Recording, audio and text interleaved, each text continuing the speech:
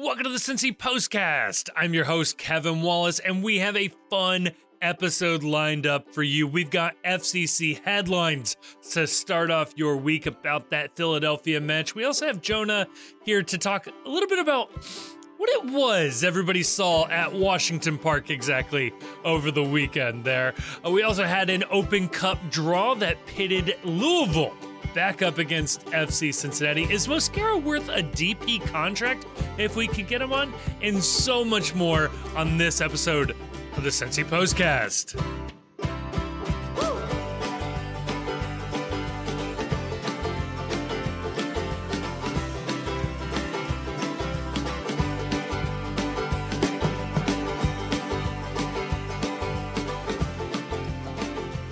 Joining me to talk about the undefeated Queen City Soccer Club that is FC Cincinnati. We've got Grayson, we've got Chief, and we have Jonah with FCC headlines. But Jonah, that's not all you brought this weekend to the FCC faithful, is it? No, I also brought my passion.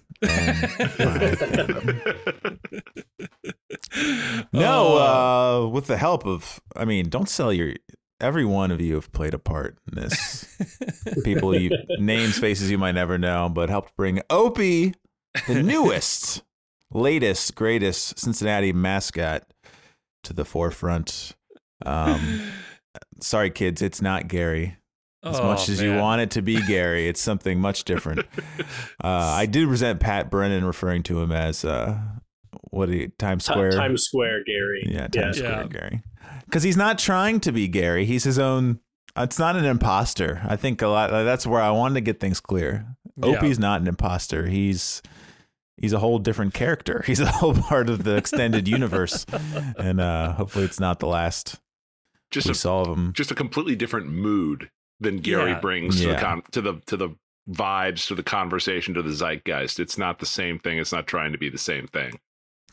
Yeah, and I was amazed at how many people. I was so happy to fill in for our well-traveled co-hosts here the other week, but that really my tease of Opie really stuck in the heads of. I'll just say the entire city. It sounds like everyone, including the clubs, preparing for the worst. I got an uncomfortable number of text messages and phone calls asking me what I knew about the tease from the postcast last week. I think it needs to be said again, and it's sad that it does, but I think it does. We are fans of the team. Like, we are not here to hurt the team or to damage the team in any way. I know there were concerns about what was going to happen at Washington Park, but it was never going to be bad. Trust us. We're good. We're good. And we did get some coverage outside of the market. Yeah, I saw this one in BroadwayWorld.com. Oh, it's a fancy fandom of the Ope era. Mysterious new angel of Fuzik draws in wandering children like a magical lasso. Damn. The costume designers loved it. 100% true. Also, if you're someone with ill intent towards young people, a mascot it just draws them in. And I don't have ill intent, and I'm not me. Whoever's in the costume, like Opie's whole thing, if anyone hasn't seen or they will see, is he doesn't want the photos. He's not even sure why he's there, but he is there. So he's not trying. It's weird to say he doesn't want the attention, a mascot, but he just wants a prescription for Zoloft, apparently, based on the looks of things. He's a sad mascot. He's going through the motions. Yeah. He's a former gifted kid with imposter syndrome. Receding hairline. The balding really should have been an indicator to the many parents that were ready to send their children up to Opie. Go get a picture. No. I want to be clear. Happening. There's no likelihood of confusion between Opie and Gary. I just want to make that perfectly clear as a factual matter. Yes.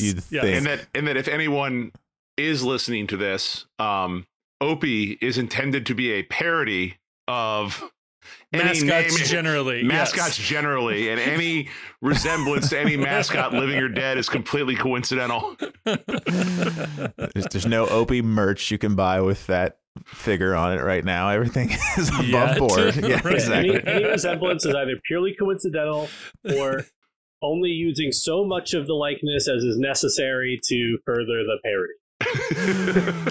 Yes, that is exactly how Jonah drew it up. One or the other. Ope may be clinically depressed, but Ope really did consult with his attorney prior to heading out in public. I love the idea that his existence is a threat. Just being around just weighs to his sadness. It's like KLR was a threat to really nobody, but somehow people took it as a threat. Yeah, it does. I will admit, he feels like FCC. What should we say? 2.0 kind of creation. Like when we were in the depths of hell, an Ope-y appeared. It does make now that we're like leading the supporters shield, Ope-y is a weirder vibe, but I think that just kind of adds to the. He just has, a little bit of OPTSD from early evolution. Exactly. Yeah. If you want joy, you got it. The Ope-y backstory is that Ope-y just still hasn't gotten over what happened over the past 3 or 4 years. He just like knee jerk instinctively starts screaming. It's only 2 spoons at people just when they approach. He wakes up screaming that in the middle of the night. 2 spoons. 2. I still regret not going out and getting just a plastic grocery bag full of candy cigarettes to hand out to kids. Do you still get candy cigarettes? I think so. Like, the existence isn't illegal.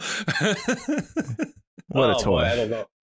I used to love them when it was really cold outside because then you could see your breath. Yeah. And then you're really living.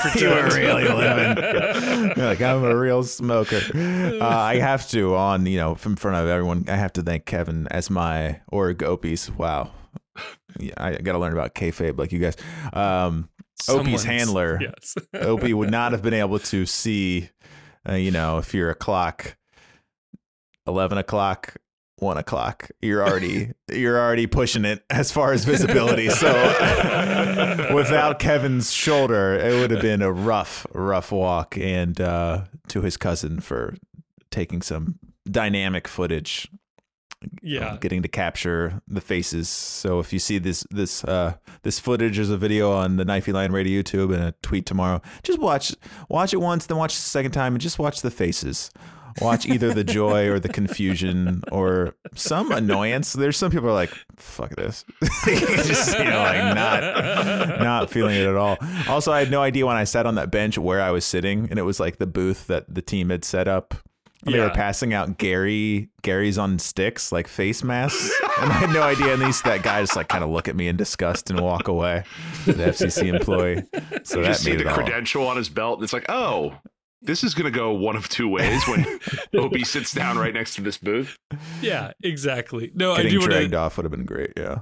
I do want to say thank you to my cousin Damon, who did shoot that. He did not know he was going to be a part of this until basically right before I picked him up. I sent him an absolutely without context photo of Jonah of Ope-y. Just testing it. Of somebody in full Ope-y regalia, and he just wrote back, "What is this? This is what we are doing before the game. I hope you're ready."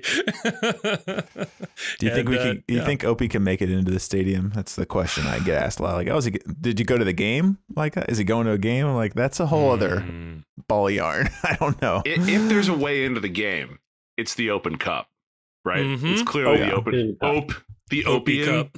Ope-y Cup. Yeah. Ooh, the Ope-y Cup. So we would never do it for the Open Cup. No, never. We would never. Just so people, anybody listening, just be clear. Nobody you could name would do that for the Open Cup. Yeah. We would never do that for the Open Cup, and we definitely wouldn't send Ope-y to sit right by the Lou City fans and make it really, really awkward for anyone that traveled for the game. Right. Just sad that his tickets were over there by their fans. So I showed a picture of Ope-y to a friend of mine I was hanging out with before the game, just to see what his reaction would be, because this guy's like not tuned in to like, he doesn't know about this podcast. he is not tuned into like anything. That's to his benefit. He was just like, he's gonna work on like the hair there. And I was like, I'm not gonna try to explain. I'm not gonna. I just ran out in a perfectly balding pattern. Yeah, he does need to work on that. It's a mascot pattern baldness. Yeah, I was able to, Kevin. Ope-y went home. You know, the march walks by.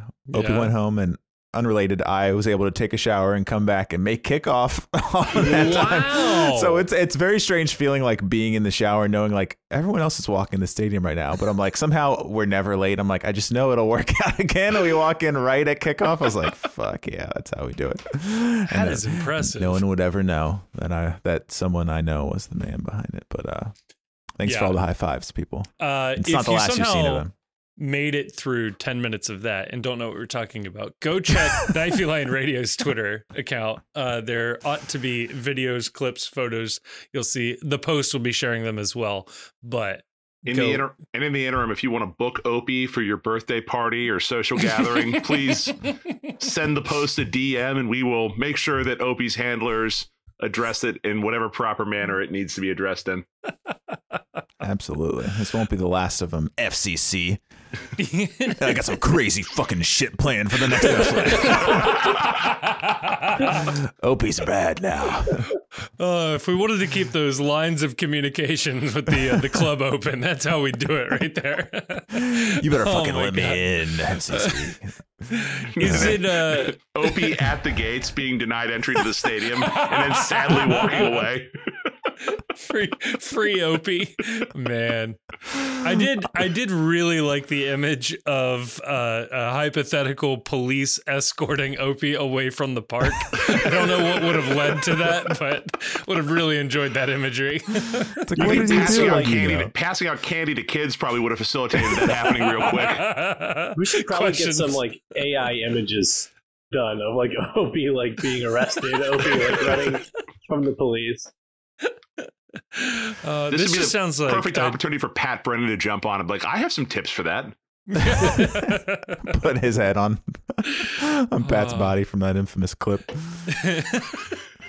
Now we just need a Ope-y children's book. I think that's where this is obviously leading to. Ope-y goes out to get some cigarettes. Ope-y's like staying in a motel. It's like William H. Macy in Fargo. He's in like a white t-shirt and his like tiny whiteies, just getting like arrested on the shitty motel bed, trying to crawl out the window. It's like Ope-y is late for his court hearing. Kevin, the only moment I saw your cousin a bit concerned is when I was dropping you guys off, and we were stuck like at that corner of Central and what's that street? The big corner. Liberty? Oh, Ezra Charles. Yeah. And I was driving and I was like, I tried to get the helmet on because we were stuck at the light so long. I was gonna like honk and look out the window at people, and he was like, I don't know if that'd be a good idea. I was like, I'm not actually gonna drive with it on, but I might have had to come to that. But that would have been pretty good. And we were driving. I saw Queen City Press Zone Laurel Failer walking to the game. I was like, that would have been great if I could get the helmet on then and just be like, just confuse the hell out of her. That reminds me, we narrowly avoided a coworker of mine. And I don't know, when I was with you being full-time handler, I don't know how I would have explained what was going on at work. I also told you guys I was leaving the house. I'm in it's me in the full outfit minus the helmet, and I nearly got sideswiped at the first light, and it was very close. And I was like, not fearing for my safety, but like having to get out of the car in my furry, get up and like that head in the riding shotgun and like have to exchange information. I think I might have just peeled off. Head, man. Yeah, I might have. Should we talk about this game? Sorry. I guess. People didn't tune in for 20 minutes of Ope-y content at the start of this. I mean, the games aren't given too much. If we want to be honest about it, it's like the same story every week. Yeah, I was going to say the pregame might have been more exciting than this game. I mean, we were certainly on the front foot. But Jonah, did you catch any headlines about our latest match? Well, yeah, of course. I saw this one in some Christian rag. I don't know what it was called on this day of days as we're recording, but he has risen. Ted Uncle summons teams back on Easter Sunday to retake PK after noticing box infringement. Better late than never, Ted Uncle. I appreciate getting the call right, however long it takes. Yeah. I saw one about that penalty as well. This one comes from BroadwayWorld.com. Again? Shamilton. Referee throws away Brenner's shot, goes straight to VAR, saying, "I'm not willing to wait for it." Well, it's funny. I also was reading about this, not in the Broadway today. This was in Psychology today. It's going to take therapy to get over this one. Uncle fucks Brenner, disallowing goal in favor of Lucho PK. Oh my God! Grayson's eyebrows told the tale on that one. He wasn't ready for Uncle fucks him. I was not ready. Happy Easter.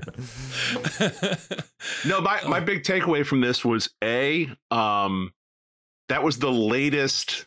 Oh, we actually have to go back and call this a penalty.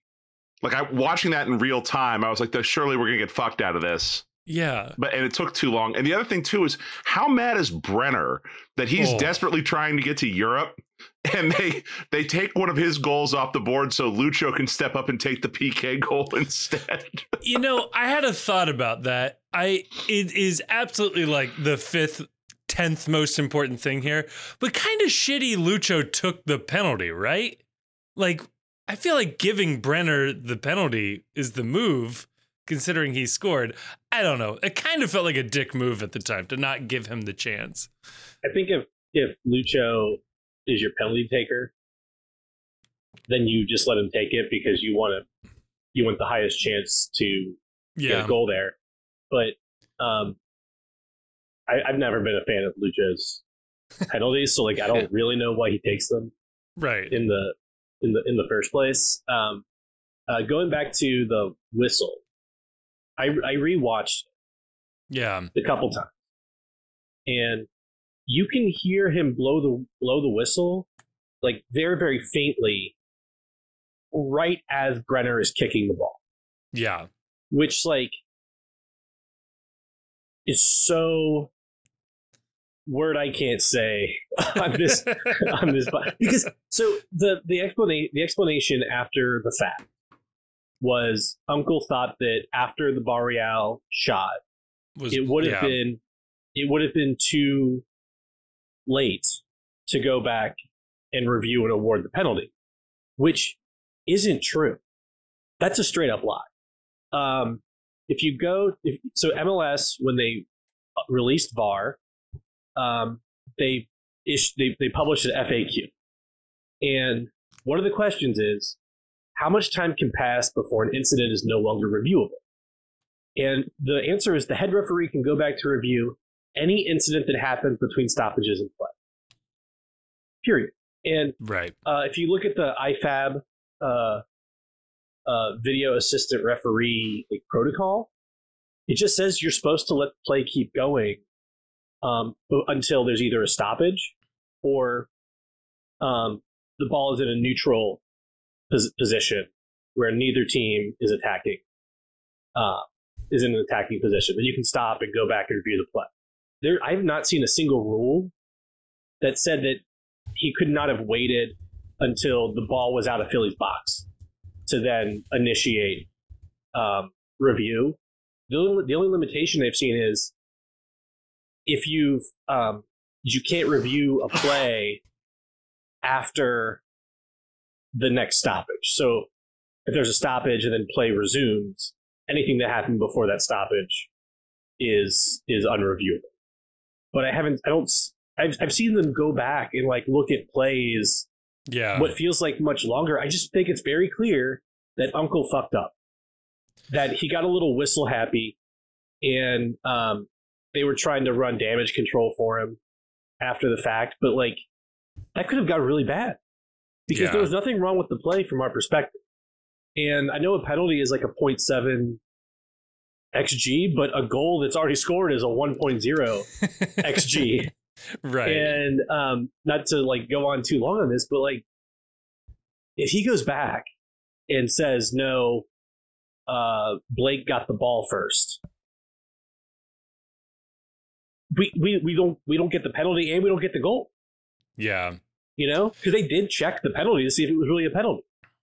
And there's no doubt in my mind that last year's FC Cincinnati doesn't get that call. That gets overturned last season. Like it's pretty match fixing, right? If you get down to it. It's frustrating that we're upset that we got a penalty called. Like, what a weird Twilight Zone problem to have.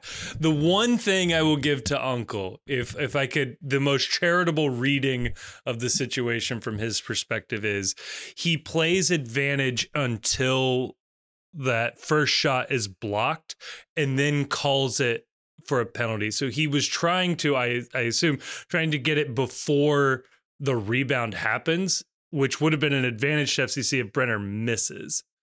So I think that's what he was trying to do. He's trying to do it because if you let Brenner take that shot and he misses, it's 2 shots you gave on advantage instead of a penalty. If that's not a goal in 2 shots, I don't know if you can go back and then award the penalty. You're giving FCC 3 chances to score the same goal. Well, even if the referee can't, VAR can.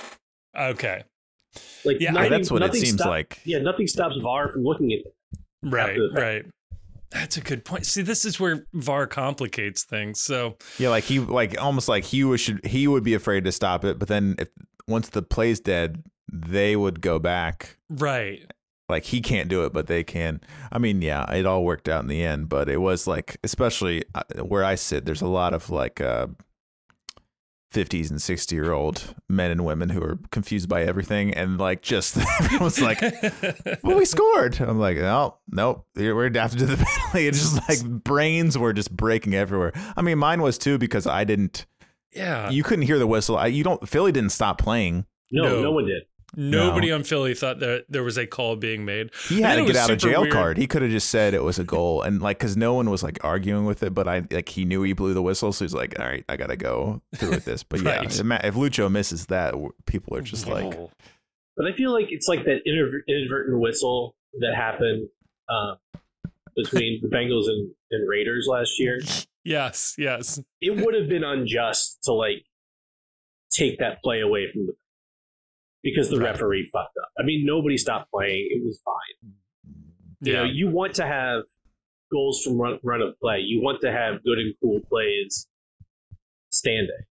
You don't want to become just mucked down in procedural nonsense because your incompetent referees can't do it. Yeah. Funny little side effect of all that happening. The highlight of that penalty is very weird because usually when a penalty is awarded, it's super obvious what the foul is, but like they can't stop it early because the play just keeps going. It's a very weird situation. A lot of people thought it was a handball too. Yeah. Oh, and the MLS wrap-up show doesn't acknowledge it. Of course not. At all. Why would they? They say, like, they show the foul, they show Brenner's goal, and they just say, but that goal wouldn't stand. And then they cut and go to the penalty. Like, they don't like even really explain. They don't explain like why Brenner's goal didn't count. The goal doesn't stand. The goal doesn't stand because they had called a penalty beforehand. It wasn't like, they disallowed that because he was offside or something like that. Right. Also, Christina Uncle, paid on-air personality for MLS. Ted Uncle's wife, so probably not going to shit on the wife of or the husband of a co-host there. So, who's the other guy on the wrap-up show who's not Weeby? I don't know his name. He's a Premier League player. I like in the last wrap-up episode, he was called Weeby an undercover FCC hater or something. I said, yeah, I don't care if this is a bit. I was into it. I was like, yeah, fucking drag him. He's like, oh, I guess it's make fun of Weeby every week. I'm like, yeah, you're fucking goddamn right it is. Get his ass. But also related this, he was in a sling after. This was in the New England Journal of Medicine. Ooh.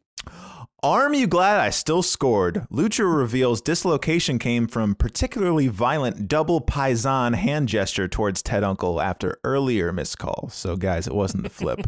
I don't know how else to describe the thing with the fingers. You know, that he's always the Argentinian please. What do you call that? Yeah. I'm calling it the double paisan. So he was doing that so hard. That's how he dislocated his shoulder. Inarticulate Italian noises meme.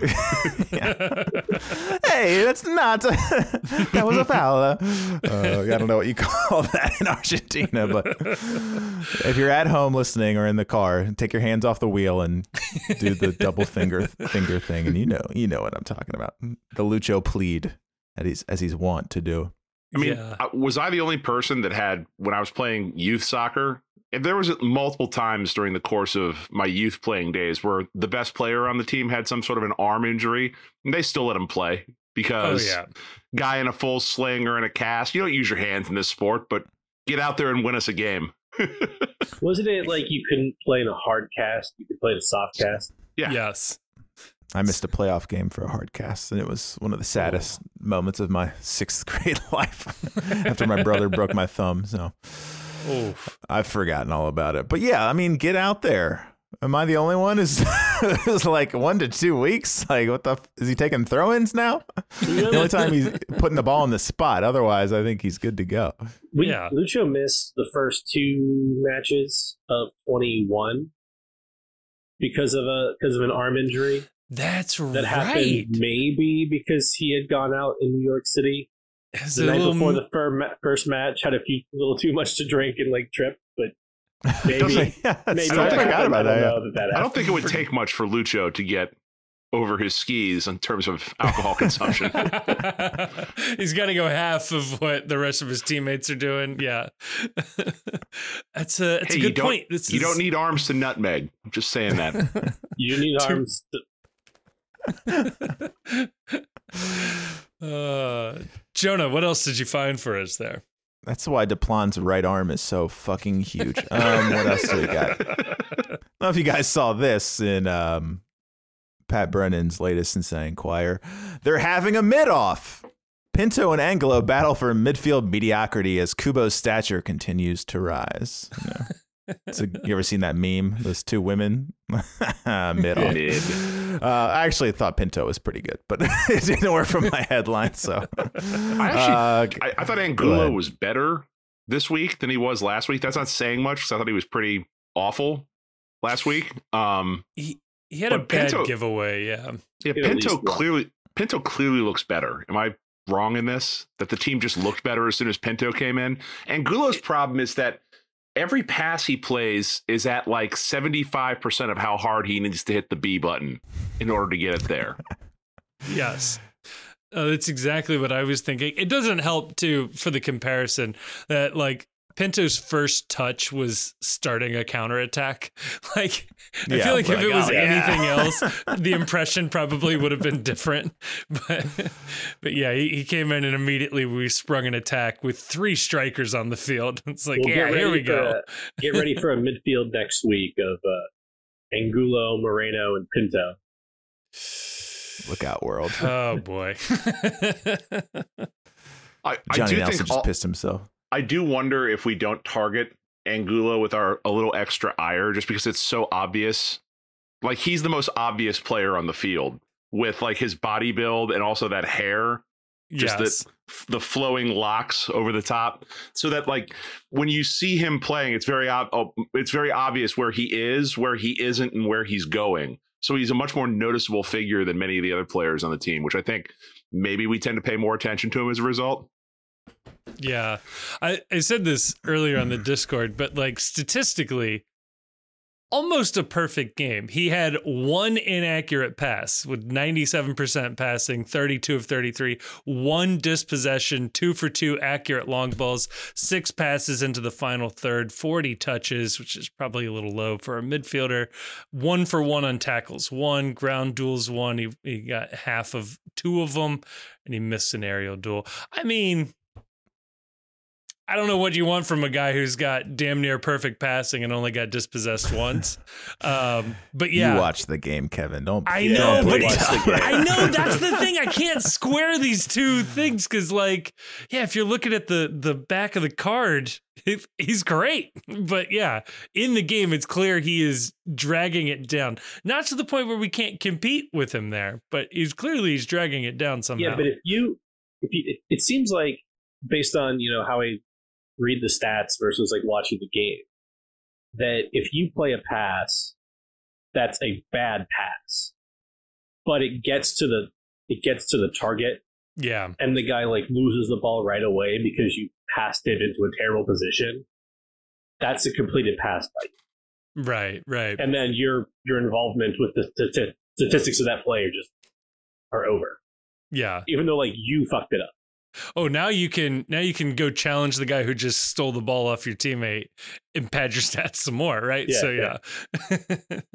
The ball also seems to get stuck under his feet a lot, where you're like, all right, here comes something, and he's kind of like, Jesus. But I still, like I was telling my wife the whole time, I was like, I don't know. I just trust his hair. Like, he's going to come through. It's going to click. And like I said 2 weeks ago, like, he's missing passes that I know he was hitting, I'm sure, when he was still in Ecuador. It's not like there's nothing MLS specific about him screwing up, except, I don't know, like some of the passes that he's not putting enough juice on. But otherwise, I'm like, this is like kind of basic stuff that I'm sure we did our due diligence that he can do. Then hopefully he'll have the one game where it clicks for him. He has fast hair. When you look at him, his hair makes him seem faster than he really is. That's true. I think he plays a high difficulty position for a young player, and we expect him to do a lot of things and be very, very influential. So his mistakes stand out more. And I think we talked about this before the season. Yeah, we did. You have to just accept some growing pains with these young guys and just hope like by the end of the season he's a steady member of the starting 11 or a very reliable sub. We also have sort of raised the basement on this team to the point where it's Angulo's performance in the game last night would have made him one of the best 2 or 3 players on the field in 2019 or 2020. I mean, the standard has gotten higher around Angulo and players like him to where it's like, yeah, we're nitpicking his game and we're nitpicking like that. Oh, he didn't look great, but he still gave a competent shift. He didn't do anything that cost him a game. He didn't like do anything that was horrendous or shit all over himself on the field. It was mostly fine. Yeah. Just that I think Pinto came in and looked better, but he's still, if this is the baseline for Angulo, that it gets better from here, he's already starting at a better place than most of our roster has been for the past 2 or 3 years. And think about how between him and Pinto, it feels like when Obi and Kubo are finally healthy, which I assume is going to happen. Someday. There's going to be real midfield depth in this. It's a great point. Yeah, I mean, he's not Obi, and he's not Junior Moreno, who is a full Venezuelan international with years of MLS experience. He's still 20 years old. Only his What head. if you put that hair on Junior Moreno? Oh, now we're talking. What are we saying? Is he better or is he worse? Because we're noticing him more. The problem is you can't have that hair and also tuck your jersey into your shorts. That's a look that doesn't work. If you got that hair, the jersey's got to be flowing free. I'll Photoshop it on Ray Gaddis as soon as this is over. Okay. Just try it out. See how it looks. But speaking of baseline performances by newer players, this is in the New York Times. Asking the tough questions, FC fans debate who's better, Mascara or God. Trick question. Mascara is God, of course. The world's favorite player. He almost got a little adventurous in this game. The step overs and the twisting and the dancing. What an angel. What an absolute angel. Really feeling himself. I could actually hear Jonah from my perch across the field yelling, styling on him. It was glorious. And it was the way they were set up. It was like, I was like, we basically need a center back to be like, all right, fuck it. I'm going to They're playing so deep. You need someone to go forward. And then all of a sudden he's like up there and I'm like, fucking shoot, dude. Like, do whatever the hell you want. And then like, I think he got fouled. I haven't zoomed in. I think he took his plant foot out. Yeah. And that fucking announcer lady who I think was she a Philly announcer? She has been she's based in Philly, and I think she's done like fill-in announcing for Philly Union on TV in the past. See, we're getting fucked. Like their main announcer. We're getting fucked that they didn't hire Tommy G, so that some other fan base has to put up with the fact that he's more based and more in Cincinnati. every week. Yeah, it seems like it's adding up. Now we have like, what should I call her? Like Brandy Lapham. That's what I'm going to call her instead of Brad Lapham. No, Brad. I combined Brad Johansson and Dave Lapham into one. Brad Lapham. He's not even, Brad Johansson's not even fucking on it anymore. Davina Lapham. But yeah, on the replay, she's like, oh, nothing in it at all. And I was like, the way he fell, like he hams it up, no doubt about it. He fucking sells it. But like he went down like a sack of potatoes, and he didn't want to end his run right there. Right. Like he was in the middle of the greatest moment of his FCC life, and he's just gonna fucking fall. No, so there had to be something there, and the way he pounded the ground again. Yeah. I know I'm buying into the theatrics, but I don't think he slams his fist on the ground if it's a dive. Personally, on the positive side, if he had completed that run, I mean, Wolves are calling to send him gone. Like, if he completes that run and scores, the jet is already at Lunken waiting to take him back across the Atlantic. Speaking of Wolves, somebody on I think it was CST said like we should be rooting for Wolves to go down. I'm not sure. Yeah. I feel like if they go down, they're shedding expensive contracts and bringing in more marginal players, because like maybe they think he can help them in the championship. He wasn't brought in to be a championship player, though. He was signed the year prior when they were competing for Europe. Yeah, but he was a $7 million signing. Like that's not a signing. Like you don't need, like if Wolves don't need like the $3 million we're going to give them for Mosquera's contract if they go down. They need to shed guys who are like 30, 40, $50 million. The one thing, though, I was thinking, a lot of teams do this. Arsenal has famously included this in every contract they've ever signed, despite, I don't think, having ever been relegated in the last 50 years. A lot of these teams have like a poison pill that if they're relegated, the contract is null and void, or the player can walk away freely. So there may be some language to get him out of that contract, but that doesn't mean he's going to stay here. He's going to go sign with Norwich or whoever else is going back up. So he needs to go. He needs to leave. Hopefully after this season, but yeah. Mosquera is a player that I'm desperately attempting not to get attached to. Because it's going to make saying goodbye so much harder. Yeah. Kevin, what was your stat about like the duels? Because now I'm watching every header. I told my wife, I was like, he'll never lose a header duel ever. Ever. It doesn't happen. He's batting like 1,000 on these headed duels. Aerial duels, 7 for 7 for Yerson Mosquera. Yeah. How about that? I mean, I think the defense has the advantage on like the long balls like that. Like Hagelin and Miazga, who's kind of goes unsung because he's not Mosquera, but he's like either commanding just by looking like he is, by screaming at everyone, or he's actually like commanding everyone. Like he's got to get a lot of the credit, and he's winning all those too. But like Mosquera is like, there's no doubt he's jumping 2 feet higher than you. He's coming down with everything, and it's a beautiful sight again. Miazga also was really good. Yeah. He was 4 for 5 on aerial duels, just to complete the thing. What the Nick Hagelin, 6 of 9. Get it together. Worst percentage, but pretty good overall. Challenged 9 times. So I did see a headline about Nick Hagelin's performance. Oh. This one's from BroadwayWorld.com. just perusing the old Broadway world, huh? Expand your horizons a little bit. Be a little more well read. Wait a second. Is there a theme going on here? I'm starting to. It's a Nickleration of Matt dependence. Hagelin relies on FC's cool conservative man, passing to Miazga on to Philly's right, ever to the right, never to the left, forever to the right. That is a really deep cut that nobody will get. Apparently, I need to start reading Broadway World. Don't reveal it. I'm sure our vast number of Broadway fans will. One of the dozens of listeners, perhaps. Tweet it for a free Ope scarf. How many does the stats there, Kevin, say how many passes Hagelin made to Miazga? I don't have the neighborhood of 35.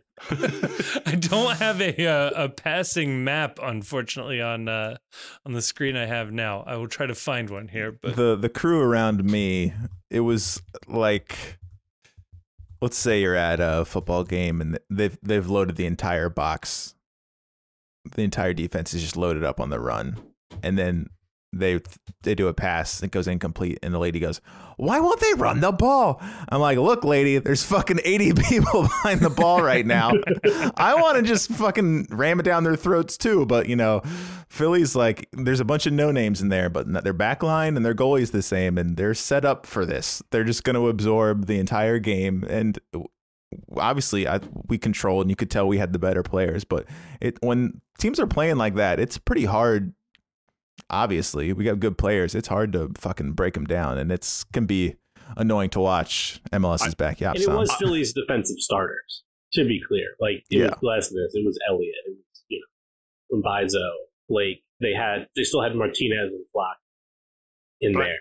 I do appreciate Hagelin's desire to, as soon as he gets the ball, I got to give it to the guy that's a little more talented than I am and let him take care of everything. Where it's like there used to be this tag team in the World Wrestling Federation, was a big guy and a little guy, Enzo and Big Cass. And somebody asked one time, "What's Enzo's finishing move?" And the answer was, "Tag into Big Cass." Is the answer for that. Get the better guy in the ring and let him finish everything off. He doesn't even look over at Arias. He doesn't look at him one time. He's just like, "All right, here you go, Matt." So here we have it. The Hagelin to Miazga connection going both ways combined 53 passes between the two of them.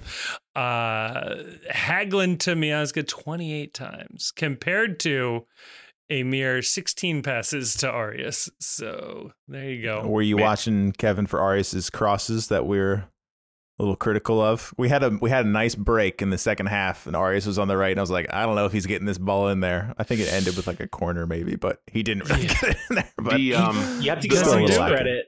You have to give Arias credit for the pass to Lucho that led to the goal. Yeah, I mean, he turns up and he finds him like really quickly to get it started. It's weird. Yeah. The best cross though all weekend. I saw this as a headline in the Christian Science Monitor. "It's my passion." Vasquez nails cross on Easter weekend.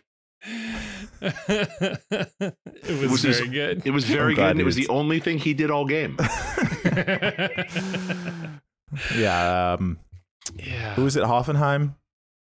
Yeah. They're like, "Come on, buddy. Just give us a little more juice, buddy. We're ready for you. Come on, just get something for you, man." Floodgates are opening, right? I'm still the St. Louis game, baby. Let's shut those squeaky fans up, huh? Let's get Are we going goals. to lose Vasquez for this weird non-FIFA Mexico friendly that's happening? Is he going to be out of game? I don't know exactly how that'll work. When's that? It's like later this month. The game's right? on the 18th. Okay. So he could play the 15th. And the 22nd. Yeah. Go join the national team. Play the game on the 18th. Come back and then play the 22nd. Okay. So we shouldn't lose him for anything, but he did draw some fouls. I will give him credit on that. I think he set up at least one of those those free kicks directly in front of a goal that we probably should have done better with. Mm-hmm. So I guess he's doing that, but I would love to get like a direct pipeline into Chris Albright's head as to what the level of panic is that he didn't pull the trigger selling Vasquez and Brenner this winter as they both continue to not score goals. Oh. It's so annoying, too, because Brenner had his goal taken away. But yeah, anymore, that $5 to $7 million offer from Chivas looks really reasonable. And again, this Brenner is not has had more goals taken away from than like anybody. Oh, yeah. Last year and this year, Yeah, he's probably lost. Yeah, he's probably lost like 10, 15 goals. Like he had at least 2 taken away in that NYCFC game. Just ridiculous. But yeah. We're talking about the U.S. national team. This was in USA Today. Paging U.S. soccer, Celentano continues to dominate as teams refuse to shoot at anywhere but the center of his body. This man is simply a magnet for shots right into his breadbasket. So congratulations, Roman. One of these days, you're going to have to make another big save, and I'm going to be ready for it. Is it just master positioning? He doesn't need to make saves because he knows exactly where everybody's going to shoot. Yeah. That one that he caught right in his belly, that guy fucking ripped that. And that could have so easily deflected off of anybody. And that was a goal right there. So there was that one. And then there was there was a headline about this one. No bueno. Jesus comes up empty-handed on Holy Weekend. Jesus Bueno, what a great name. And that should have been a goal. Just ripped it right over the crossbar with absolutely nothing but empty net in front of him. Jesus no bastante bueno. That's his full name. Yeah. They had anytime like their number 30 and 40 guys, like who I assume are not the regular players, when they like broke forward, like it turned into a USL game real quick and everything kind of dropped off the cliff. Like they could get it from the back. And then I was like, okay, they don't have anyone in to like really causing trouble. But like I said, we scored our goal once they put in a lot of the names, so a lot of squad rotation talk, B team. I told you, we play up and down to our opponent is. They bring the good guys in, like, all right, we got to race it a little bit, and we get our goal. So that's what we do. I have a question, though, for you guys. Shoot. You saw or you heard Noonan read his quotes after the game, like, proud of this guy, tough fought win, great opponent. If this is anybody but Philly, are we getting Angry Noonan again? Like, should have been better. Like, if we're playing Montreal, he's like, this isn't, we got to be better. But like, it's Philly. He's like, oh, we somehow managed to pull it off against this juggernaut Philly. Like, he's still like bowing to the altar of Philly. So it's a great win. Gas up Philly a little bit. This is my old team. It's my old buddy Jim, where there was a headline I saw about him as well this weekend. This was in Fashion Week. I got a friend I want you to meet, but he's gone until Sunday. Jim Curtin channels his inner youth pastor with match day fit. Nice. I saw another headline about Curtin as well. This one was in BroadwayWorld.com. You don't say. J. Pierpont Curtin and his Brotherhood of Philly Men attempt to show how to succeed at soccer without really trying. At least I know the name of that one. I understood that reference. It is funny comparing Noonan's comments to Philly Inquirer Jonathan Tannenwald's comments of oh yeah, we're allowed to celebrate this one, but really expected more out of us. Like, really disappointed. Yeah, they should have gotten 4 points last night. Right. Sorry we haven't lost. I'm sorry we're in first place. Is it? Probably Lloyd should have bullied that guy a little harder. I irrationally dislike Jim Curtin. Just the look of him bothers me. I don't know what it is. Like, he just walking around on the sidelines wearing a hoodie with those stupid glasses and his stupid face. I don't like Jim Curtin. Sorry. I don't want to get in more trouble, but he seems relevant to the point I made about like 50-year-old dudes like refusing to just be 50. He looks like a kid from a movie. Like then like they find the grown-up version. I don't know. I can just see him as like a kid in the Sandlot, and like here he is now. It's like, oh, that's weird. Like he's got something distinctive about him that has that quality. Or like child actor face. Or like he's an adult that goes to a kid's performance concert without his kids, where it's like, no, I just really appreciate JoJo's music, like some shit like that. Right. Hal Sparks had a joke about like going to a Britney Spears concert by himself. It was pretty funny. Look it up. I'm not gonna look it up. You Google it, asshole. It's copyrighted. Cincinnati comedian. This whole part's getting clipped. FCC podcast rips on Curtin's appearance disgraceful. Curtin also is like to be serious, like Curtin's an example of just because something is cool or is like fashionable doesn't mean it's for you. Like part of having a good sense of fashion is being able to understand like how to dress for yourself. Right. Like not just like, oh, that's cool. Like, oh, that's cool for me. Me being a 6'2", pale, ginger, 50-year-old man. You're wearing high top Air Force Ones right now. Yes. Go ahead. Not for nothing. Philly's outside of the playoff spots right now. I understand that they have CONCACAF Champions League, but could we maybe stop pretending that they're a juggernaut when their whole thing is supposed to be that their youth is able to carry them to titles? And even if they are heavily rotating, they've won 1 game in the last 5 and have lost 3. Like, I don't know. I'm happy to shit on them. Yeah, I'll join in. Let's when go. do you lose juggernaut status? Because I don't think they deserve it. Well, it ties in a little bit to so after every one of these FC Cincinnati games, they keep saying, oh, they haven't even played their best soccer yet. And at a certain point, you have to say, have we? Right. We keep assuming there's another gear, like, oh, the offense is going to get this going. Is it at this point? Because it'd be funny if it didn't. That'd be pretty funny. Like after our 30th 1-0 win, like, man, all right, I guess this is what it is. But right. Yeah, you'll take it as long as the wins are coming, especially because we dropped so many points last year. It's pretty crazy that now we're like fucking locked in and know how to waste the end of games. It's definitely like watching a whole new. I dealt with this all last year watching the Buccaneers, where it was, Tom Brady is the quarterback, and every week you're like, oh, this is the week they put it all together. Here it comes right there. It's just, no, they averaged like 15 points a game and it was terrible, and it just never got better. And I don't think I'm there yet with this team, but if we're 10 matches in with a goal difference of, whatever, of 10 or 8 or whatever it is, but winning 1-0 games, at a certain point, that just is who you are. You are who you are. You are what the back of your baseball card says you are. You are what your score lines say you are. And it's same thing with Philly. It's at some point, just the numbers don't lie.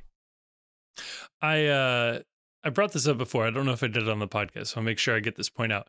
The New England Revolution won the Supporters Shield doing exactly this like 2 years ago. I went and looked at it. They only won 3 or 4 games by more than 1 goal. And they set the all-time MLS points record that season. Just a whole bunch of 2-1, 1-0 wins. And it was just enough. Then they sold half the team to Europe. And I guess now they've finally reloaded. Last year was a bad year for them. They lost to New York, I think on penalties in the playoffs that year. Kind of a tough break. But they were really good, but just barely beat everybody. So if that's the blueprint we're following, that's fine. I will take this all the way to a Supporters Shield, and we'll see how the playoffs go. So it is possible to do that. I got one. I actually had deleted this because it didn't actually make any sense, but I realized it makes sense now because it was in BroadwayWorld.com.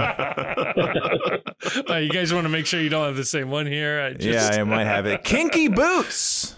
Noonan and Curtin wife swap after final whistle. That was it. That was actually a headline that I'd made and deleted because I realized I didn't really have any logic behind it. But after hearing all these Broadway ones, like, hey, Kinky Boots is a musical. I didn't even realize that. I was like, Boots, soccer. Yeah. So good for them. Nice.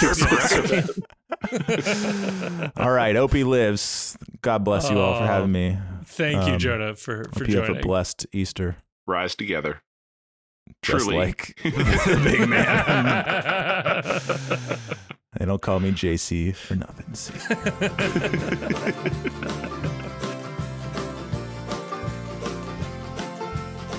Man, Ope-y was hilarious. I was so happy that I got to be a part of that.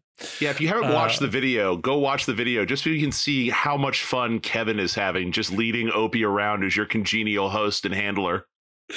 Man, I really wanted to have like a whiteboard so people could write their own messages and get a photo with him. I had a lot of ideas I did not go with. Well, it's all fodder for the next time Ope-y shows up somewhere, which could be anywhere. So everyone watch. You never know when Ope-y's going to show up and ruin the good time. Oh my God. Oh man, this game. How much? I don't know. We touched on it briefly there. How much do we want to worry about the offensive output of this team?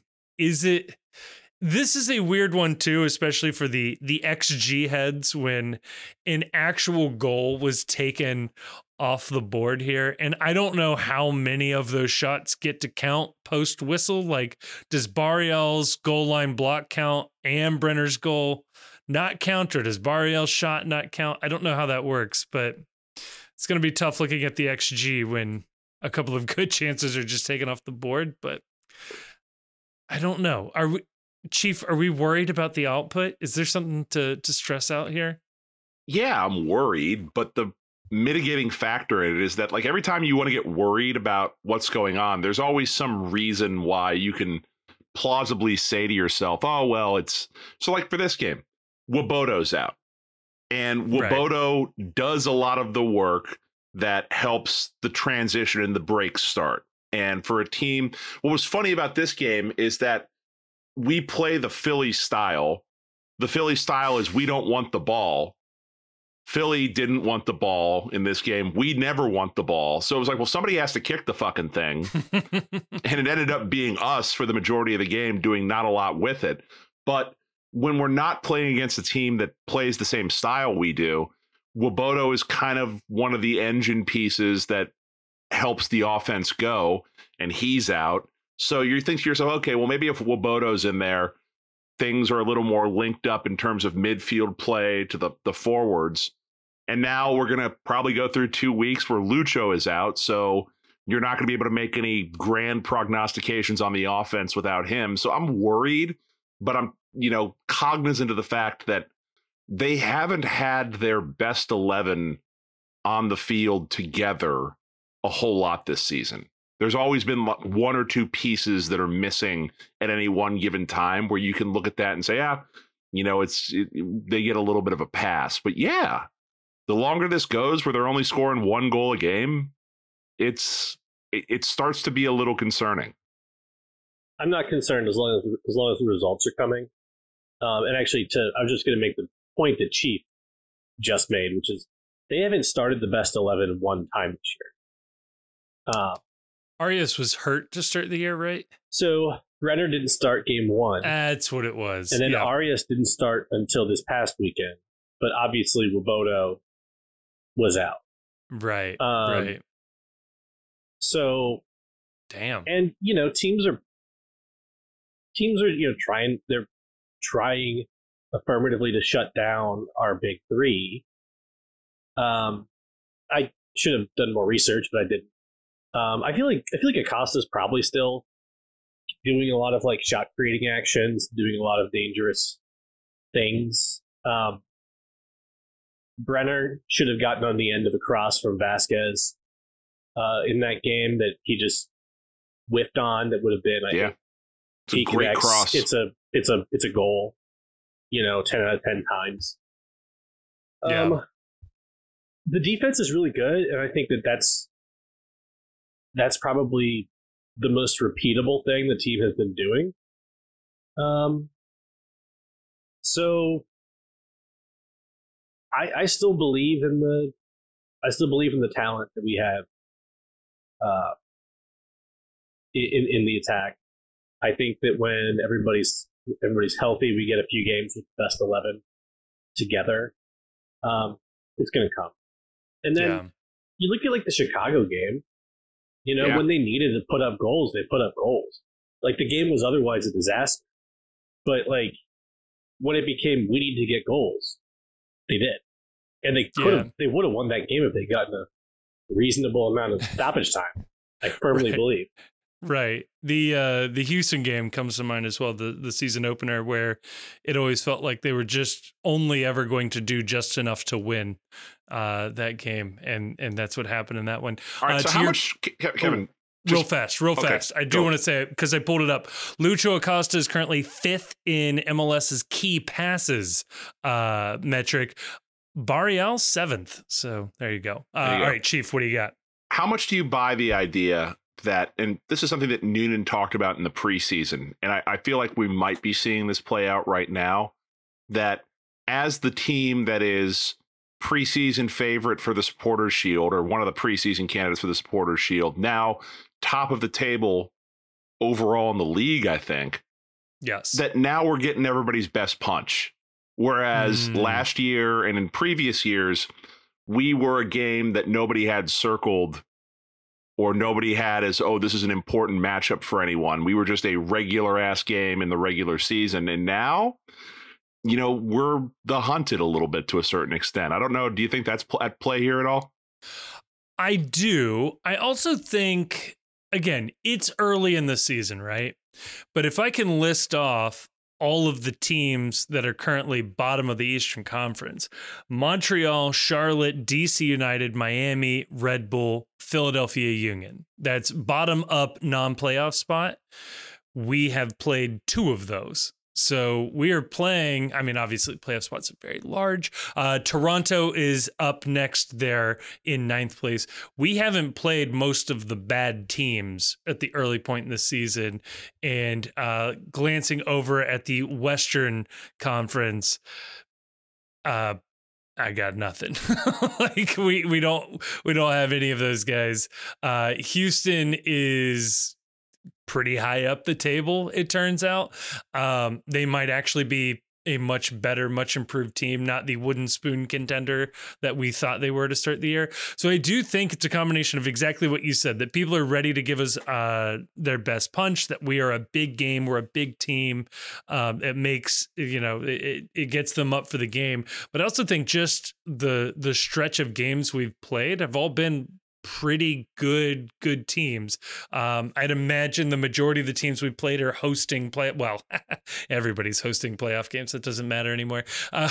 There are going to be top sides of the playoff bracket seeds. So yeah, I think it's a little bit of both of those things. The only teams we played that are outside of the playoff picture today are Philadelphia and Miami. And, you know, they're right there. Yeah. And then I also want to point out a couple of things. So Nashville, we beat. They've given up 2 goals this year. 2 goals in 7 games. They can't score, but yeah, they don't give them up. one of those goals we scored. Yep. Seattle has given up 3 goals all season. One of those we scored. And scored 15, by the way. That ties the league leaders. And they didn't score any on us. And then Houston, kind of a surprising team this year. They've only given up 7 goals in 6 games. We've scored 2 of them.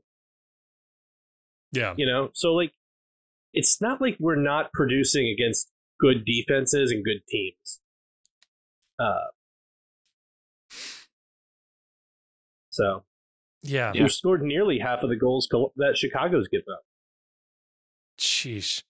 That is crazy. That, yeah. And again, 7 games, small sample size, and the table may very well end up completely flipped by the end of the year. But early indications would say that on this early form, FCC's been playing better teams than average. So yeah, I mean, I know Columbus got to beat up on Atlanta when they were missing, I think, literally 15 players for international break and injury, and then got to play a bad RSL team. And so, yeah, they score a bunch of goals. Their goal difference spikes up and they look good. And we sit there and go, oh, man, why are we just winning by 1? Well, if we got to play teams with half of their available roster, I think we'd do pretty good, too. So we say that, and we've done that a couple of times, and still only won 1-0, which is, I guess that's all. That goes back to that, dipshit Tannewald's comment, where you should be doing better against these depleted teams, these rotated teams. I mean, you're winning. I mean, they to a certain rotate extent, the defense.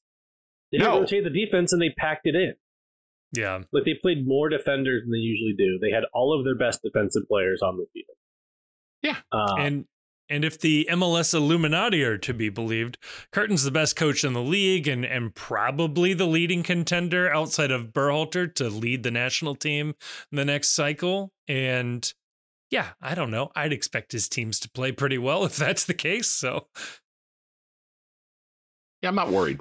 Worry is the wrong word. It's I'm keeping my eye on it, and I want to see the breakout. I want to see at some point. I want to see it happen. But like I said, I'm going to lose Lucho for 2 weeks, which is massive. Or what they say, 1 to 2 weeks, and we'll find out more. 2. Yeah, it'll turn into like 10. Yeah, it always does. No, 1 to 2. Now you sound like me. Yeah, I was going to say that's a cheap take. That's my take. 1 to 2. Who do you replace Lucho with, and should we just accept that it's Angulo now? Yeah, I mean, who else? You drop Brenner deep and put Santos up top. Yeah, I mean, I think you got to consider that. To be honest, I think you got to consider Brenner at the 10 and start Santos and Vasquez together. But I don't think it's what we're going to see. But I think you should consider it. It wouldn't surprise me if that's the option that happens later in the game. They seem to like bringing Santos on as the sub late. So maybe it's a situation where you play Angulo, but you're ready to make that Santos sub in the 60th minute, 65th minute, knowing that that'll drop Brenner down into the 10 at that point if you need to push for a goal. I just think that it's fun that at least, and fun is the wrong word here, but at least they've been giving Angulo these minutes, and you have to hope that there's development that's happening on the training ground. And like I said, I thought he looked better this week than he did last week. And it's a better situation having to do this now than it would have been if he hadn't been getting minutes, hadn't been getting that opportunity on the field to at least get his feet wet in the league before having to step in for the most important player on the FC Cincinnati roster.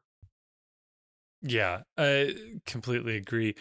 He's the Lucho doesn't need his hands. He can play in a sling. There we go. There's the bargaining. All right, here's the question. Lucho playing in a sling or Angulo fully fit? Who's more talented? Well, it's Lucho in a sling. Yeah, I still tip it to Lucho. I guess the only concern there is do I risk injuring Lucho more so that he would be out longer if he falls or is tackled in such a way that he can't brace himself? And the answer is clearly no. And I do think that's why you, especially at this point in the season, you said act a little cautious. But man, I really don't want to lose to St. Louis. No. Yeah, that's the killer. That's the next opponent, St. Louis, who has finally started to look mortal, started to look like an expansion team, losing back-to-back. Can you imagine the nutmegs Lucho would try if he doesn't have use of his hands and he needs to get the ball around someone some other way? It's like nutmegging is now his only hope. Oh man, he can't go to ground. He can't use his arms to get around you. His only option is to go through. It's like a remake or a version of the movie Speed, but it's the only way he can get better. I'd watch. Fuck it. I think we do every Saturday, actually. I don't know how many people have watched this, and if you haven't, go check it out. It was actually pretty good content. FCC, before the Apple thing released, they'd cut a bunch of these little player interviews, and Lucho says in his little interview that one of the things he does try to do in games is nutmeg guys. That is actually a thing. It's not your imagination. Yes. They really should keep it as an official stat. I don't know why MLS hasn't embraced this. Because he would clearly be leading. We should do it in the Bailey, where, like, you know how they turn the K's over at the ballpark for when somebody strikes somebody out? We should have like the nutmeg, or just just a nuts and just turn them over. The pumpkin spice lattes, each one. We're bringing PSLs to TQL. Oh my god! We didn't really talk about it when Jonah was on. Please, I do want to make sure that we give some credit to the back line. Again, was just fucking phenomenal. Miazga, Hagelin, Mosquera, Arias. It was fantastic. Everyone's defending was on point. And I understand that, like, they weren't playing their best attackers. Philly was playing their best defense, not their best attacking players. And I do kind of agree with Jonah where he said when Philly would venture forward, it had a bit of a USL flair to it, or a 2019-2020 FC Cincinnati look to it. But man, they're just the quality of play that the back line is giving this team right now is something else. But they held it up when Philly brought in all their players with fresh legs. Sure did. So I don't want to take anything away because of how Philly chose to play the game. I mean, Jim Curtin came in. He's like, I don't care about scoring for at least the first hour of this game. I only care that FC Cincinnati doesn't score. And that plan failed. Worked. No, it failed. We scored. Oh, well, we scored once they sub guys, I should say. Right. It worked before they put in the good players. Yeah, if the plan was to keep it close enough that they could win it in the last half hour, the plan worked for the first hour, and then it failed when they needed to turn it on, basically. Yes. Yeah. And, but I couldn't avoid this intrusive thought watching Mosquera chase down guys and win every header and play really well, with his feet coming forward, and watching, Hagelin just look at Miazga, pass to Miazga, and then thinking back to the game we didn't have Hagelin and what happened then, and I was like, I know Albright has said he's happy with where the team is. They need another center back. Yeah. Because their center backs have been so important this year. And they don't have a look without those three guys on the field. And outside of Hagelin's red card, I can't even remember a time where they've been subbed out. I think these guys have played every minute they've been available. I'm sure one of Mosquera or Miazga's been subbed. Yeah, I think Miazga's played like every minute. And Mosquera has played all but like 10 or 15 minutes. Right, okay. Mosquera came out against Seattle, and he, just very briefly, and he might have come out another. Then Hagelin obviously missed a game. Yeah, these are Iron Man numbers, though. Like, there does need to be some reinforcements. No, they desperately need to make some sort of an addition on the center back side, just because it is. They're going to have to rotate. They're going to have to give Miazga minutes off. They're going to have to give Hagelin minutes off. These guys are not kids. They're not old by any stretch of the imagination, but it's an unsustainable business model to keep playing these guys game after game. And I believe in Ian Murphy's talent and potential for sure. The problem is, like, I'm not trying to drop points. Yeah, this is potentially a supporter shield season. I don't think we need to be giving developmental minutes. I mean, obviously, there's necessity because of injuries and things, but your plan can't be, we're going to take our lumps and give developmental minutes to Ian Murphy whenever we have to spell Miazga, Hagelin, or Mosquera. I mean, there has to be another. Yeah, especially when given the fact that the MLS Next Pro team has had another year to exist and to better flesh out. I know that they were sort of scrambling last year and it wasn't an ideal situation, but now we're another year into that project. And if you are trying to get these guys game time minutes against, I mean, really their peers and the guys that they'll ideally be playing against in the league in the next couple of years, they have that outlet now. So I don't think the need for game time is as intense with that project up and running. But let me ask you guys this. If for whatever reason the opportunity came, and we know we're selling Brenner at some point, is Mosquera worth a DP contract in MLS? I've been thinking about this. He is such a game changer that he challenges the notion that you would never give a center back a DP contract. Generally, that's been a bad move in MLS. Walker Zimmerman appears to be the only example I can think of that's been a successful move. The answer is theoretically, I don't know. He's trending towards being that talent level. The problem is on this team, if you give him a DP deal, that means that you have a DP center back, a DP defensive mid, and two of your DPs are on the defensive side of the formation. And historically in this league, your DP talent needs to produce goals. You've got to have DP talent producing goals. And especially with the way this team is constructed, you're going to be losing a TAM striker that plays at DP level when he's playing theoretically, and a DP striker. You have to invest that on the offensive side of the ball. I don't think there's any way around it. I also don't think, for what it's worth, Mosquera is going to be available if he continues playing this way. If he continues playing this way, Wolves are going to take him and Wolves are going to sell him for a massive profit somewhere, or he's going to be playing for Wolves. Right. Yeah. I don't think there's a world where he does play for us. It's just an interesting hypothetical given how good he's been. I think that if it was just replacing Brenner and Vasquez was like Chris Wondolowski, who's like 28, 29 years old, right?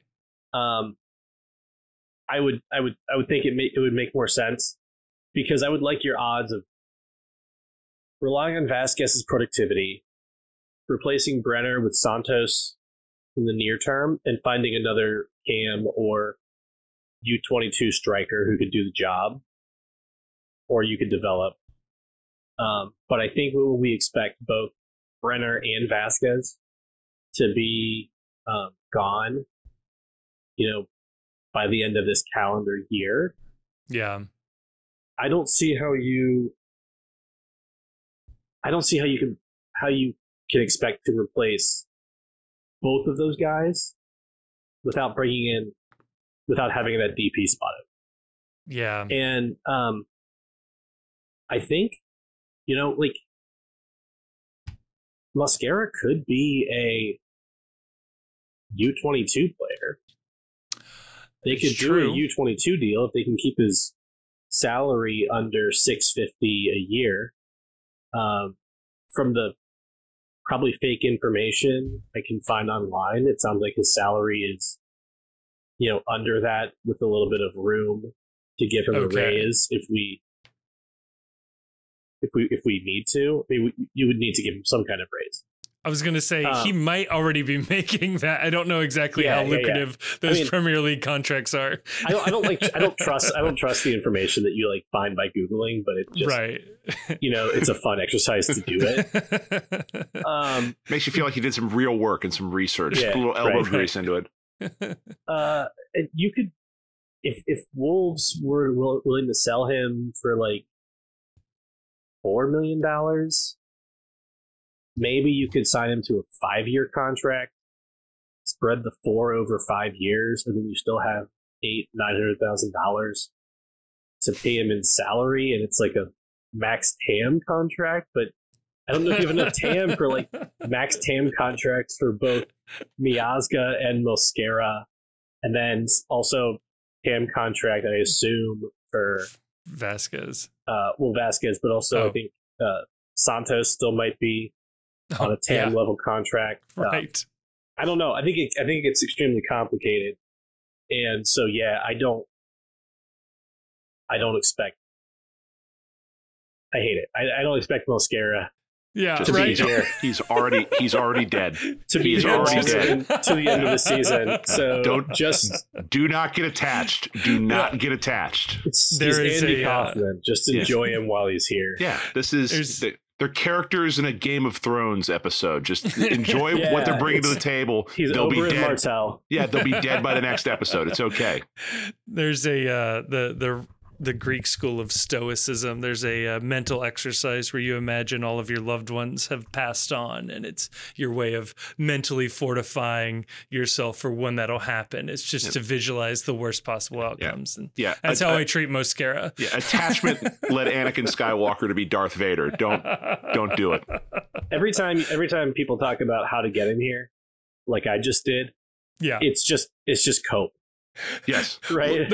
That's where my question was really coming from, which was the only way we could do it is a designated player contract where you just break the bank and you tell him to give up on his dreams.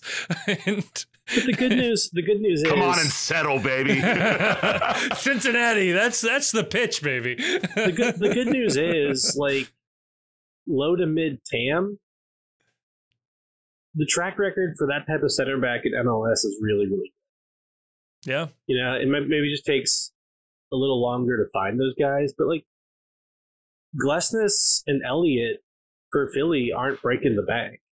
No, I think Glesnes just signed a new contract. I don't know what he's making now, but I think last year he was on something like $700,000, and wasn't he Defender of the Year?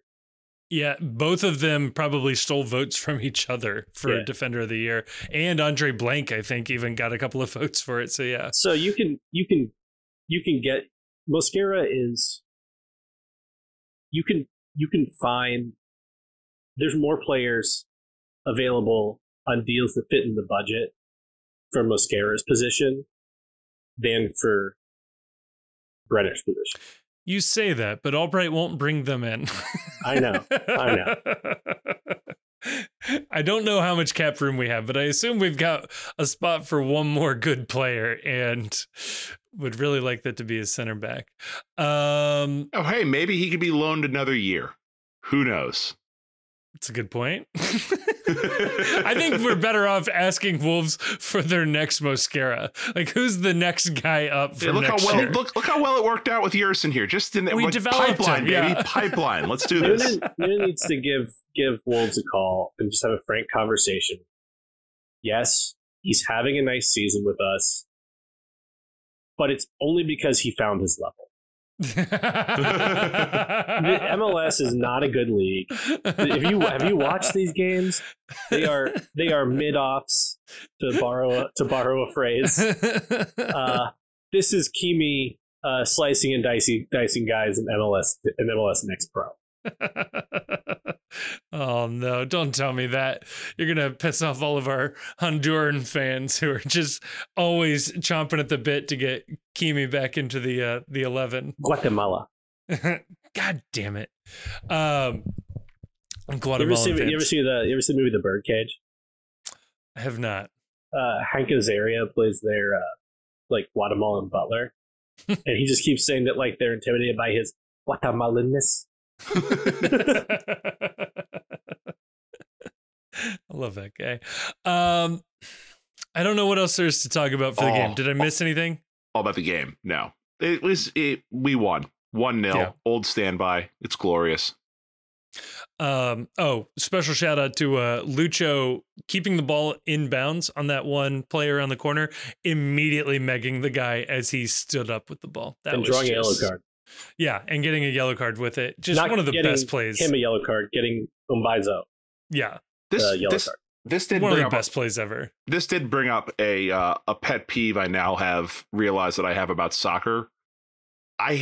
If the other team gets a yellow card, you should get the ball, regardless of circumstance. If a yellow card gets awarded, the ball should go to you. I don't care if that's like they punt it back down to the other end and you have to start the build up again. But the idea that somebody can get a card for a foul, but then their team still ends up with the ball seems fucked up to me. And I never realized that it bothered me until last night. and it was that specific play because Lucho got the card, but possession had already gone out or whatever it was, and Philly ended up with the ball to restart the play after the card was issued to their team. And that seemed backwards to me, that they call an infraction, they give a card, but you don't get the ball as a result of what happens. I have never thought of this before, and now I'm afraid you might have just poisoned my brain, and I'll never not see it now. So, great. You're welcome. I'm on board. I'll sign up. It feels right as well. So, yeah. It's unjust. You benefited unjustly. Right. It's like you committed the crime, but you get to keep the money. It's like, all right. It's like you're a corporation. I was going to say, we call that white collar crime in the biz. Yeah. Take this $25,000 penalty on your $200 million of ill-gotten gains. Coming up next is St. Louis. They are still near the top of the table, but not on top as they were, currently in fourth in the overall standings. New England Revolution in third. That'll be fun. We'll get the Arena Derby again. Glancing around the table as well, it turns out that Seattle team we beat, pretty good. Goddamn good. Yeah. As first reported ahead of the game, big matchup, litmus test for the team. Another one they passed. Flying colors. It'll be interesting to see how we shake out with the rest of the league. Also, worth pointing out, because it's super annoying, Columbus Crew kind of on a tear right now. They're playing really good with Wilfred Nancy now, and that is entirely without Cucho Hernandez, their big designated player striker up top. That's a bummer. I really wish we could have a season where we're really good and they're really bad. It's annoying that they're also pretty good. So just because now it turns Hell Is Real into an existential crisis again. Whereas I was really looking forward to maybe having one of those where we could just walk in and curb stomp them. Just never going to happen. Oh, speaking of rivalries, man, this happened since we last recorded. We have to talk about this. I was about to say, are we really going to do this episode and not mention that the Open Cup draw happened and our old friends from down the dirty river will be venturing to TQL Stadium to play a match? This is exactly why I think it is perfectly fine and fair to say Louisville is still a rival. Like, just because we don't play them every year doesn't mean it's not a rivalry. We still are in a competition that they also compete in. And this exact situation is why you fan those flames and you keep that fire burning bright, because, yeah, fuck those guys. We get to host them. Columbus was a rival when we were in USL. Yes. I know they tried to downplay it by saying, we were a USL team, but then we beat them and they tried to fight their coach. Yes. People forget. It swung on Berhalter in Nippert Stadium. But yeah, it'll be nice to be able to host Louisville in our sweet new stadium. Especially having just done it to Pittsburgh as well. I know they were sort of like a lower tier rival in USL, but they tried to make that happen. Yeah. Just it feels really good to bring our old friends back into our new home. Be like, look what we got now. Is it a hot take to say, though, that I kind of wish that we were playing this game in Louisville because I wanted an excuse to drive down and see their stadium? I was feeling the exact same way. It's also one of the only drivable away games possible in U.S. soccer. Like, it's them or Indy, who was the other team we could have drawn, and Columbus. Like, same night, I should say, drivable game days. So now with this game, you got to run the first teamers out, right? At least for the first half. You got to do it. No, I think you hold them out and let them run like 20 minutes at the end. That's what we did with Pittsburgh last year, where they bought Lucho, I think, in at like the 70th minute, and immediately was like, oh, he's way better than everyone else on this field by a non-insignificant margin. Yeah. Didn't that game go to extra time though? Yeah, the Pittsburgh game. Yeah, it did. I'm surprised you guys remember that. Yeah. Another unfortunate casualty of the Open Cup draw here in Cincinnati will not be opening the Pitchview Club to fans, so we cannot once again partake and watch Grayson mix red and white wine to make his own rosé. Slurm juice, if I remember correctly, which was a great topical NFT joke at the time. It's absolute gibberish now. Yeah, also the name of the soda in Futurama, Slurm. It's highly addictive. That's right. No, I think this will be fun. I'm looking forward to this one. God, I hope we beat them. That would be nice for the rivalry, but. Yeah, now you put Brandon Vasquez in there and let him see the ball go in the net a little bit. Work out the kinks. Get his swing back. Yeah, Votto would go do a rehab assignment in Dayton and just raking. Yeah. Sometimes it just feels good just to win. I can get behind that. Let's see. Am I missing any other news? Oh, we should probably address this just very briefly with the Apple stuff. We've had conflicting reports over the weekend, and now it appears the more legitimate sources, and I don't know if this is Did we talk about this? We did talk about this, but I do want to say that since then, more reputable sources have come out and said that Apple is extremely happy with the overall numbers, but it sounds like they want to improve the overall product faster than MLS may be able to move. Another win for the postcast on that one. Hey, yeah, look at us. That's exactly right again. What we said it would be crazy to be concerned about the numbers, but it would make sense if they were concerned about the quality of the content. Yeah, because Apple's historically perfectionists. That's like the whole thing. Apparently, the story with Steve Jobs is he was handed a early prototype of the iPhone. He was disappointed with how large it was, and the story goes he dunked it in like a glass of water, and air bubbles came out, and he pointed to the engineers and said, "There's still space in there. You can make it smaller."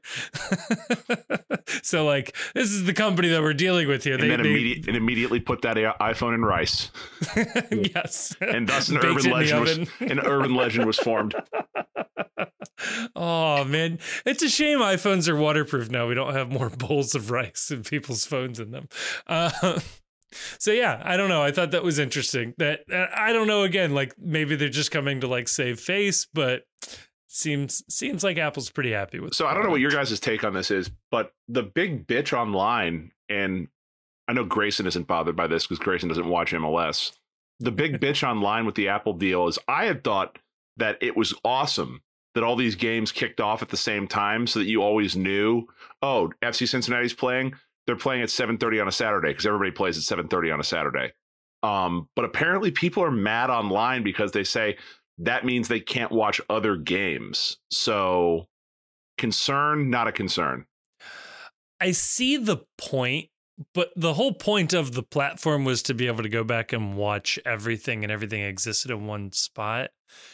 I do see the argument for having a featured game of the week and putting a game on Sunday night or an early game if that's how you want to do it. But I do think a featured game on Sunday night or even an East Coast game and a West Coast game on Sundays makes a lot of sense, just so you have one dedicated game that everybody's watching. I don't know.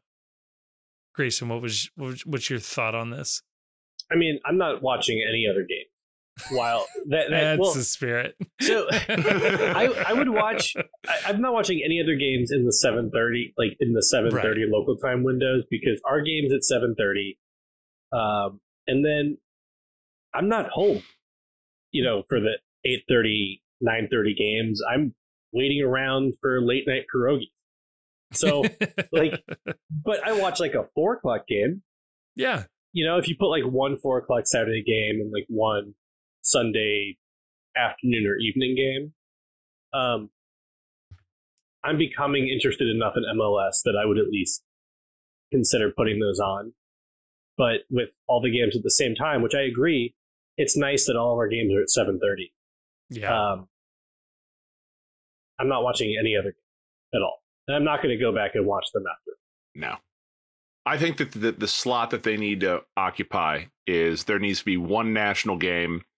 The game of the week needs to be on Monday nights, and they need to run it until the NFL season starts. So you have the Saturday slate, and then you have a Monday night game. Because somebody brought this up online, and I thought it was a decent point, was that if there's one game going on and it's ostensibly one of your biggest matchups of the weekend, then what little MLS Twitter sphere and social media sphere there is will all be talking about that game at the same time. And part of what the league is missing is this everyone on the same page talking about the same thing. And you get that in the NFL because there are certain windows where there's only one game going on. You get that to a lesser extent in college where there's lots of games going on, but maybe this is the only big game that everyone is watching. So I could be swayed to the idea that they need a Monday night game. You know what's interesting, too, is Apple is in a unique position that the NFL does not have the advantage of doing, which is they control all the media rights for all the teams. So what you could do is you could be much better about flexing better matchups. So you can do this a couple of weeks out. Obviously, logistics notwithstanding, and a lot of these stadiums are rented out for other events. They have other teams. Totally understand. But where possible, if you picked a game at the beginning of the season that looked like it was going to be awesome, a Montreal-Toronto Canada Classique, and in July, that looks like an absolute stinker. Yeah, swap it out for the LA Seattle game or the Cincinnati Columbus game. If that's a better game, do it a couple of weeks out where feasible. And then that way you can ensure that your primetime game is always one of the best matchups that week. God, can you imagine how much the away fans would howl? That I made plans to be in Cincinnati for a game and they moved it to Monday, and all of a sudden my airfare is worthless. But if you make it Sunday, obviously you'll still have logistics issues, but like you keep it on a weekend, I feel like you would have fewer issues that way. But yeah, it would be a bummer with the away fans. But I guess the counter argument is there's so little away support in MLS, who you're actually pissing off. But yeah, I agree, though. There should be at least one, maybe two big featured windows. And I liked what they were doing. I don't know what happened. Maybe Fox gave up on this, but they were doing a 4:00 game on cable as well. That worked well as sort of a appetizer to the night that I think was doing the job, as Grayson said, or as Chief said, of getting everybody talking about one game and directing all of the energy in one spot. And with that, I have one thing. Ooh, please. Thank you. I just feel like I needed to address this. Last episode and a little bit this episode, I went pretty hard at 50-year-olds and and also the British. Oh yeah. And please. I just want to say, like, we have fun here. And everything is meant in a lighthearted manner. But I would like to apologize to 50-year-olds. Well, good. That's very big of you. I like how I wouldn't not in your specific position. this is, but yes. I apologize for nothing. The worst thing you can do after a take is apologize for your take. Stand by your take at all times. I say double down. 60-year-olds, we're coming for you next. Right. You keep that up. We're going after 40-year-olds. How about that? Oh no, we're never getting too close. God damn it. Gentlemen, I think that's a postcast. I will say, though, as a little bit of a teaser, since we ended last Monday's episode with a teaser, a couple of good guests coming up, if I don't mind saying so myself here. So I hope people enjoy the Thursday episodes. They are not as well attended, I'll say, but I think we got some good episodes coming up. So yeah, enjoy this one. I hope you did. You made it this far. So if you didn't, what the hell? Hope you find your phone wherever you left it. And yeah, if dissatisfied, please return unused portion for a full refund. And fuck the crew.